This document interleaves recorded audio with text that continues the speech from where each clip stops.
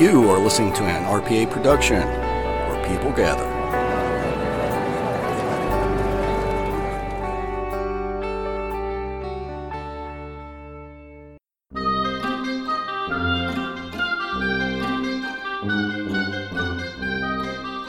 Ladies and gentlemen, Real Paranormal Activity is proud to present Terry's Mysterious Moments.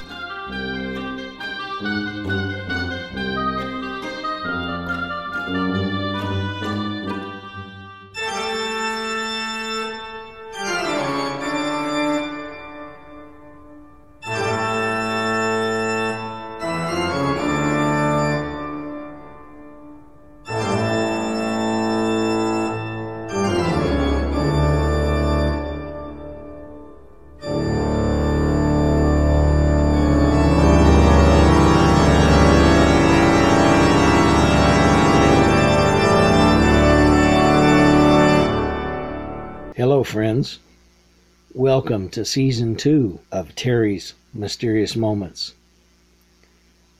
Thank you for listening to the show. I hope you find something interesting, or maybe something spooky, or maybe something just mysterious.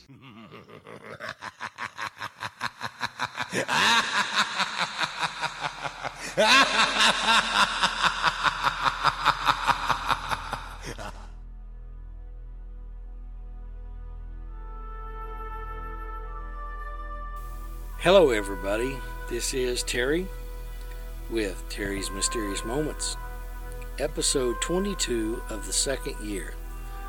So we're almost halfway through our second year on this show. I'm excited. Last week on my previous show, I discussed some of Earth's natural mysteries. Tonight I want to look at a few more, but this time I want to talk about some mysteries that science and its inflated self-ego have just absolutely taken all the fun out of. Dang it. Let's look at the Bermuda Triangle. I've spoken about the Bermuda Triangle before on the show, told about some of the ships that went missing in there, some of the planes that went missing, and of course you've heard about the Bermuda Triangle for years if you've been alive.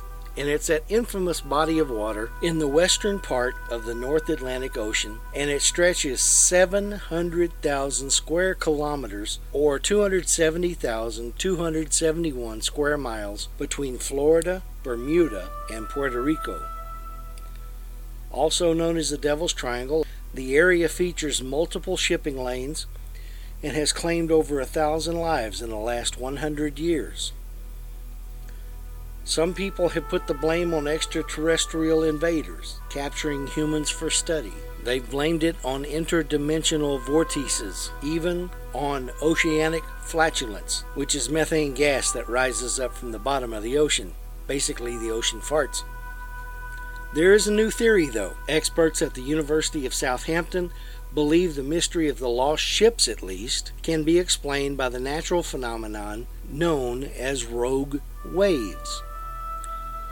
Rogue waves, which only last for a few minutes, were first observed by satellites in 1997 off the coast of South Africa. Appearing on a Channel 5 documentary, The Bermuda Triangle Enigma, the scientists used indoor simulators to recreate the monster water surges.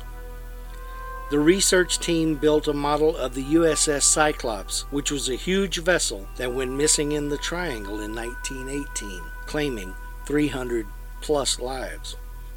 And I've told the story of the Cyclops and its sister ships before on the show. And because of its construction, its sheer size and its flat base, it does not take long before the model is overcome with water during the simulation. Dr. Simon Boxall, an ocean and earth scientist, says that the infamous area in the Atlantic can see 3 massive storms coming together from different directions. The perfect storm, if you will, or the perfect conditions for a rogue wave. Boxall believes such a surge in water could snap a boat such as the Cyclops in two. He said, "There are storms to the south and the north which come together. And if there are additional storms from Florida, it can be a potentially deadly formation of rogue waves. They are steep. They are high. We've measured waves in excess of 30 meters. But the Bermuda Triangle, like many mysteries, may have many explanations and may have many theories, and one of them comes from another scientist, or another group of scientists, and they say that strange clouds forming above the Bermuda Triangle could explain why dozens of ships and planes have mysteriously vanished in the notorious patch of sea. The remarkable new theory suggests the clouds are linked to 175 mile per hour air bombs capable of bringing down planes and wrecking ships. Now the riddle could finally be solved after meteorologists speaking to the Science Channel's What on Earth revealed their findings. Using radar satellite imagery, they discovered bizarre hexagonal-shaped clouds between 20 and 50 miles wide forming over the dodgy patch of water. A meteorologist named Dr. Randy Cervini said the satellite imagery is really bizarre with the hexagonal shapes of the cloud formations. These types of hexagonal shapes over the ocean are in essence air bombs, he added. They're formed by what are called microbursts, and they're blasts of air that come down out of the bottom of the cloud and then hit the ocean. They say the blasts of air are so powerful they can reach 170 miles per hour, a hurricane-like force easily capable of sinking ships and downing planes. There is an older explanation, again the Bermuda Triangle being that area in the Atlantic between Bermuda, Puerto Rico, and Miami. And as I said before when I discussed the Bermuda Triangle, there are those who even give it a larger area that goes somewhere from the Gulf of Mexico all the way over to England and then back down deeper into the South Atlantic. It took on a cloak of mystery after World War II due to claims that ships and planes had gone missing under mysterious circumstances without leaving a trace. The mystery was perhaps solved in 1975, or at least a solution was suggested, when Larry Kusch, a research librarian at Arizona State University, discovered that some of the claims about disappearances were overblown or completely false.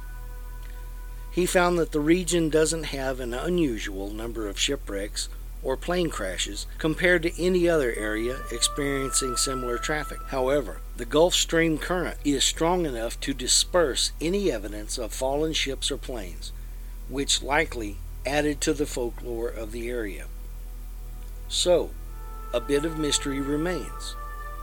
Why make up stories about natural disasters?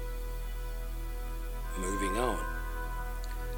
Stonehenge. Of the many mysteries surrounding the whys and wherefores of Stonehenge, the ancient mystery of who built Stonehenge has been solved according to a breakthrough study. A groundbreaking new analysis of the 25 cremated remains buried at the prehistoric monument in Wiltshire has revealed that 10 of them lived nowhere near the blue stones. Now, apparently the blue stones are the big rocks that form a circle. Didn't come from anywhere around where Stonehenge is. So they thought maybe these people had brought them in and then died or something. Instead, these people came from Western Britain, and half of those 10, possibly, came from 140 miles away in southwest Wales, where the earliest Stonehenge monoliths have also been traced back to. The remaining 15 could be locals from the Wiltshire area or descendants of migrants from the west. It's also likely that they were potentially a mix of men and women and that they were of high social status, claim the experts in a new study. In all the cases, it is unclear if the individuals died shortly before all or parts of their cremated remains were transported to Stonehenge, or whether they were respected ancestors who had died several generations earlier.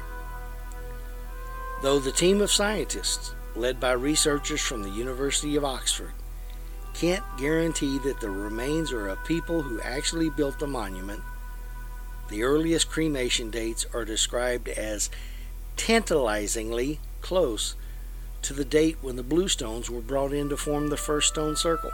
The key breakthrough was that high temperatures of cremation can crystallize a skull, storing the chemical signal of its origins. While previous studies have concentrated on Stonehenge's construction, including the sourcing of the stones and their transport from over 100 miles away in modern-day Pembrokeshire, very little has been unearthed about the individuals who built it. The new study, published in the journal Scientific Reports, shows that both people and materials were flowing between areas around 5,000 years ago, and that some of these people stayed put in the region. When they passed away, their cremated remains were placed under the ancient monument in what is now Wiltshire. The earliest bones have been dated to about 3000 BC and then span a range of about 500 years. John Pouncett, a lead author of the study, said, "The range of dates raises the possibility that for centuries, people could have been brought to Stonehenge for burial with the stones." Co-author Dr. Christoph Sneck demonstrated that cremated bone faithfully retains its strontium isotope composition. He said that about 40% of the cremated individuals did not spend their later lives on the Wessex chalk where their remains were found. The cremated remains from Stonehenge were first excavated by Colonel William Hawley in the 1920s from a network of 56 pits dotted around the inner circumference and the ditch of the monument known as Aubrey holes. Hawley then reburied them at the site to be dug up at a later date. Pouncett, a spatial technology officer at Oxford's School of Archaeology, said the research gives us a new insight into the communities who built Stonehenge. The cremated remains from the enigmatic Aubrey holes and updated mapping of the biosphere suggest that people from the Preseli Mountains not only supplied the bluestones used to build the stone circle, but moved with the stones and were buried there too, he added. That's a mystery that I really didn't know existed, but I would say, yeah, that is a good question. Now if they could just figure out why the things were built. Our next story is about moving rocks in Death Valley. If you've been around any length of time, you probably understand about the gliding rocks that are in the upper desert of Death Valley. It's called the Racetrack Playa, and it's in California's Death Valley, and it is striped with hundreds of carved out trails from large rocks, even though nobody has pushed them or have they witnessed the rocks moving. Scientists solve the mystery of these traveling rocks by fitting them with GPS units, using time-lapse cameras, and studying weather in the playa.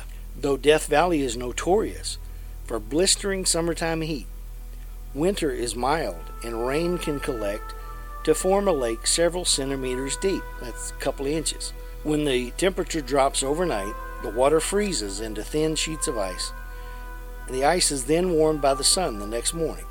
It breaks it into smaller plates. When one of these plates is under a rock, the wind and water flow push the rock very slowly, traveling about 224 meters or 730 feet during the winter season. This motion makes a trail in the mud, which later dries to record evidence of the rock's journey. More info on this. From the 1940s till recently, the Racetrack Playa, which is indeed a dry lake bed with a flat surface in Death Valley National Park, was the setting for these sailing stones that people found mysterious. With years or even decades between each occurrence, an unseen force appeared to move hundreds of rocks across the ground at the same time, leaving long parallel trails in the dried mud. These sailing stones weighed up to 300 kilograms or 700 pounds each. I'm sorry, if you're from Europe or somewhere else that uses the metric system, you're going to have to do the figuring from now on. I'm not going to use the metric system anymore. I'm in Texas. No one has even seen the stones in motion as far as scientists knew. So a team of U.S. researchers decided to investigate in 2011. They set up time-lapse cameras and a weather station to measure the wind gusts. Then they installed motion-activated GPS tracking on 15 limestone rocks and set them out on the playa. The bad thing about this, it could have taken 10 years or more before something happened, but they got lucky. In December 2013, the team was there in person when the stones sailed and the mystery was solved. Heavy rain and snow had left 3 inches of water on the playa. It froze at night into thin sheets that broke up into larger floating panels under the midday sun. Light winds of about 10 miles an hour were needed for the accumulated ice to push the rocks across the playa, leaving tracks in the mud beneath the icy surface. The trails became visible months later when the lake bed dried out. The rocks will only move if conditions are perfect. Not too much wind, sun, water, or ice. Not too little either. Quoting researcher Jim Norris, it's possible that tourists have actually seen this happening without realizing it. It's really tough to gauge that a rock is in motion if all the rocks around it are moving also. I've been seeing stories about the racetrack playa for years, and I thought that was very interesting. It's an odd natural occurrence that if you see the tracks left by the rocks, you have to wonder if somebody's up there dragging them around and just pulling a prank, or if it's just natural. But now they've decided it's a natural incident. Last week I talked about a story about ringing rocks up in Pennsylvania. Well, here's a story about singing sand dunes. According to the story, there are 35 known sand dunes that emit a loud rumble that sounds like the low moan of a cello. The sound may last as long as 15 minutes and can travel up to 6 miles away. Some dunes sing occasionally, others daily. It happens when grains of sand slide down these particular dunes. At first, scientists thought the tones came from vibrations in the dune's subsurface layers, but researchers found that they could recreate the sound in a lab by letting sand slide down an incline. That proves that the sand, not the dune, was singing. The sound came from the vibrations of the grains themselves as they cascaded down the dune or an inclined lab structure. Next, the researchers investigated why some singing sand dunes produced multiple notes at once.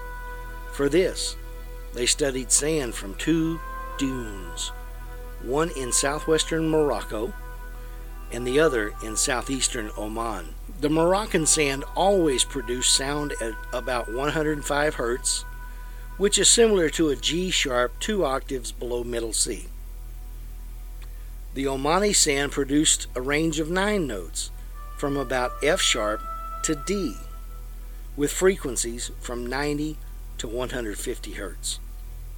The researchers discovered that the size of the grains was responsible for the pitch of the notes. The Moroccan grains were all about the same size, 150 to 170 microns. They consistently sounded like a G sharp.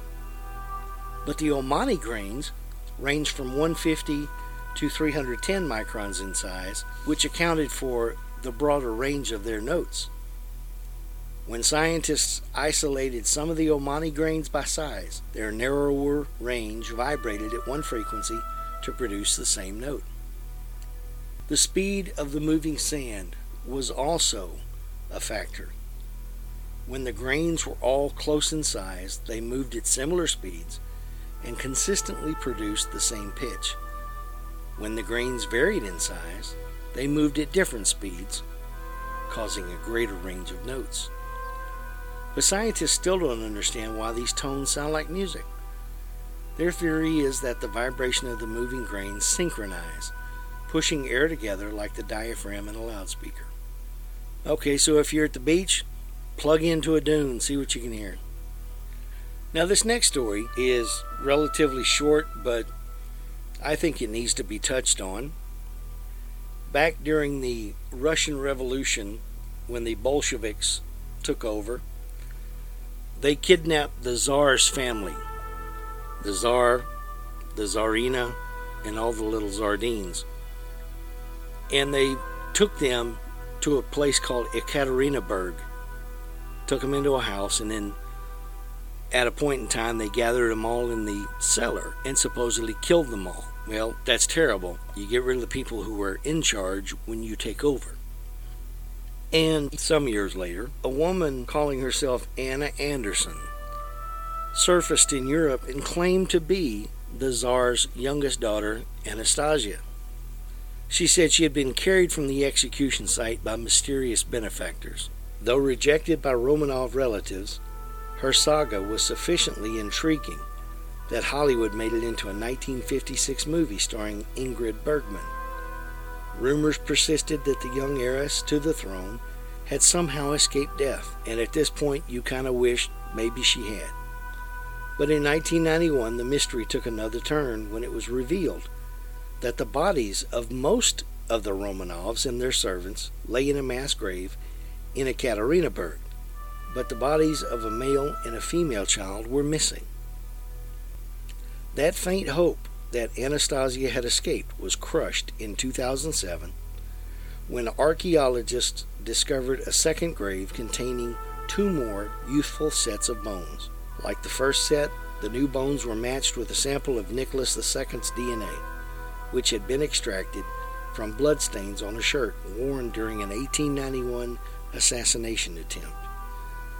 With all the Romanovs accounted for, it's now clear that Anastasia died with her family. It's things like this that you're appreciative for science.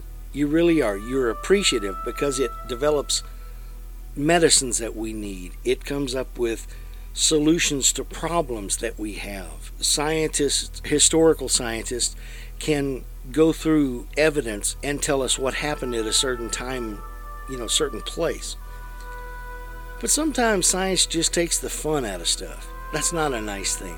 But, hey, we live and learn, literally.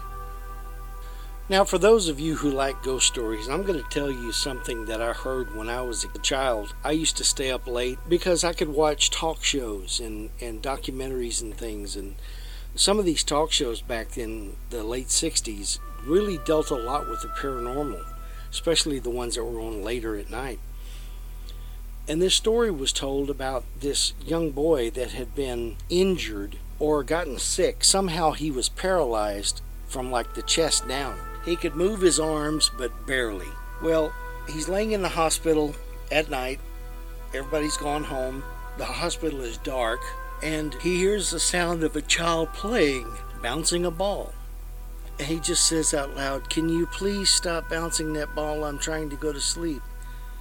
And the ball bounces up onto the bed and rolls up by his hand. Well, it's right there, so he picks it up and uses all of his strength to toss it back off the bed.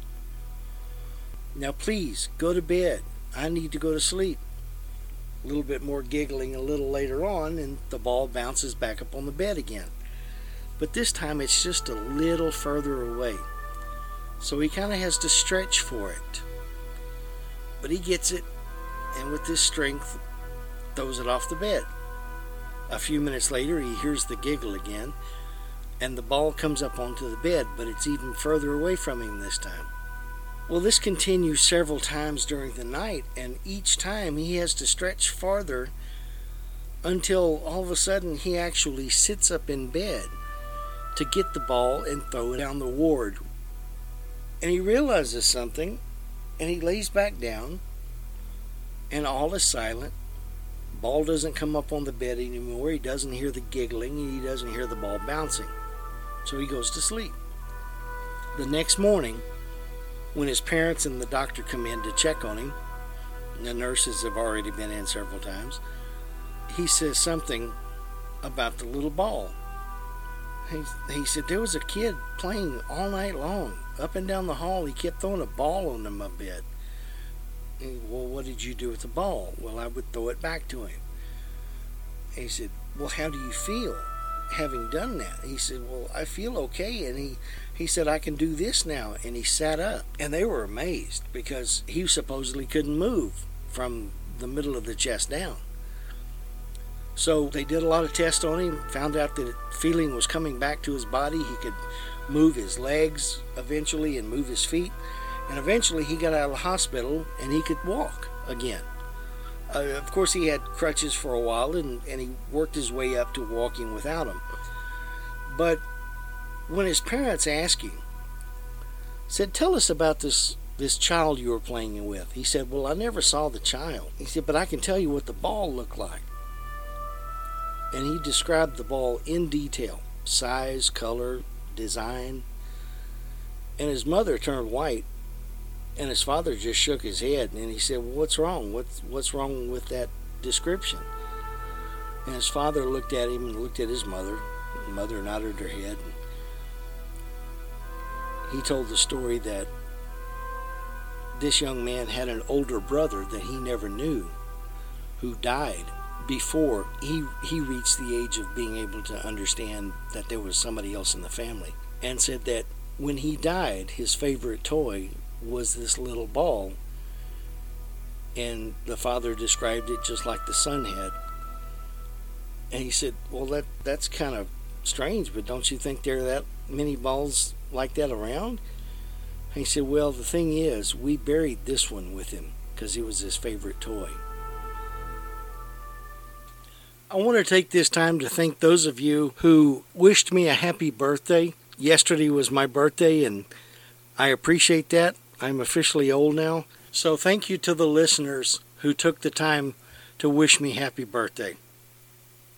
Well, that's about all I have for this week. I hope you enjoy this one. I enjoyed bringing it to you. And please remember that on Mondays you listen to Aaron Hunter as he presents listener stories or interviews on Real Paranormal Activity, the podcast.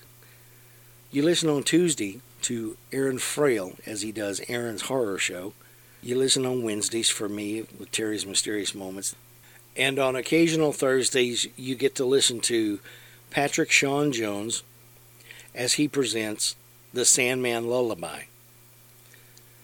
Of course, you can go to your app store, be it Apple or Android, and look for the Real Paranormal Activity, the podcast app for your phones or tablets. You can download that, and that way you don't have to go searching for our shows. They'll be in one place. So remember all that. You can contact me at Terry's Mysterious Moments on Facebook or at Terry's Mysterious Moments at gmail.com. I'd love to hear from you. Even if you just want to say hi, that's fine.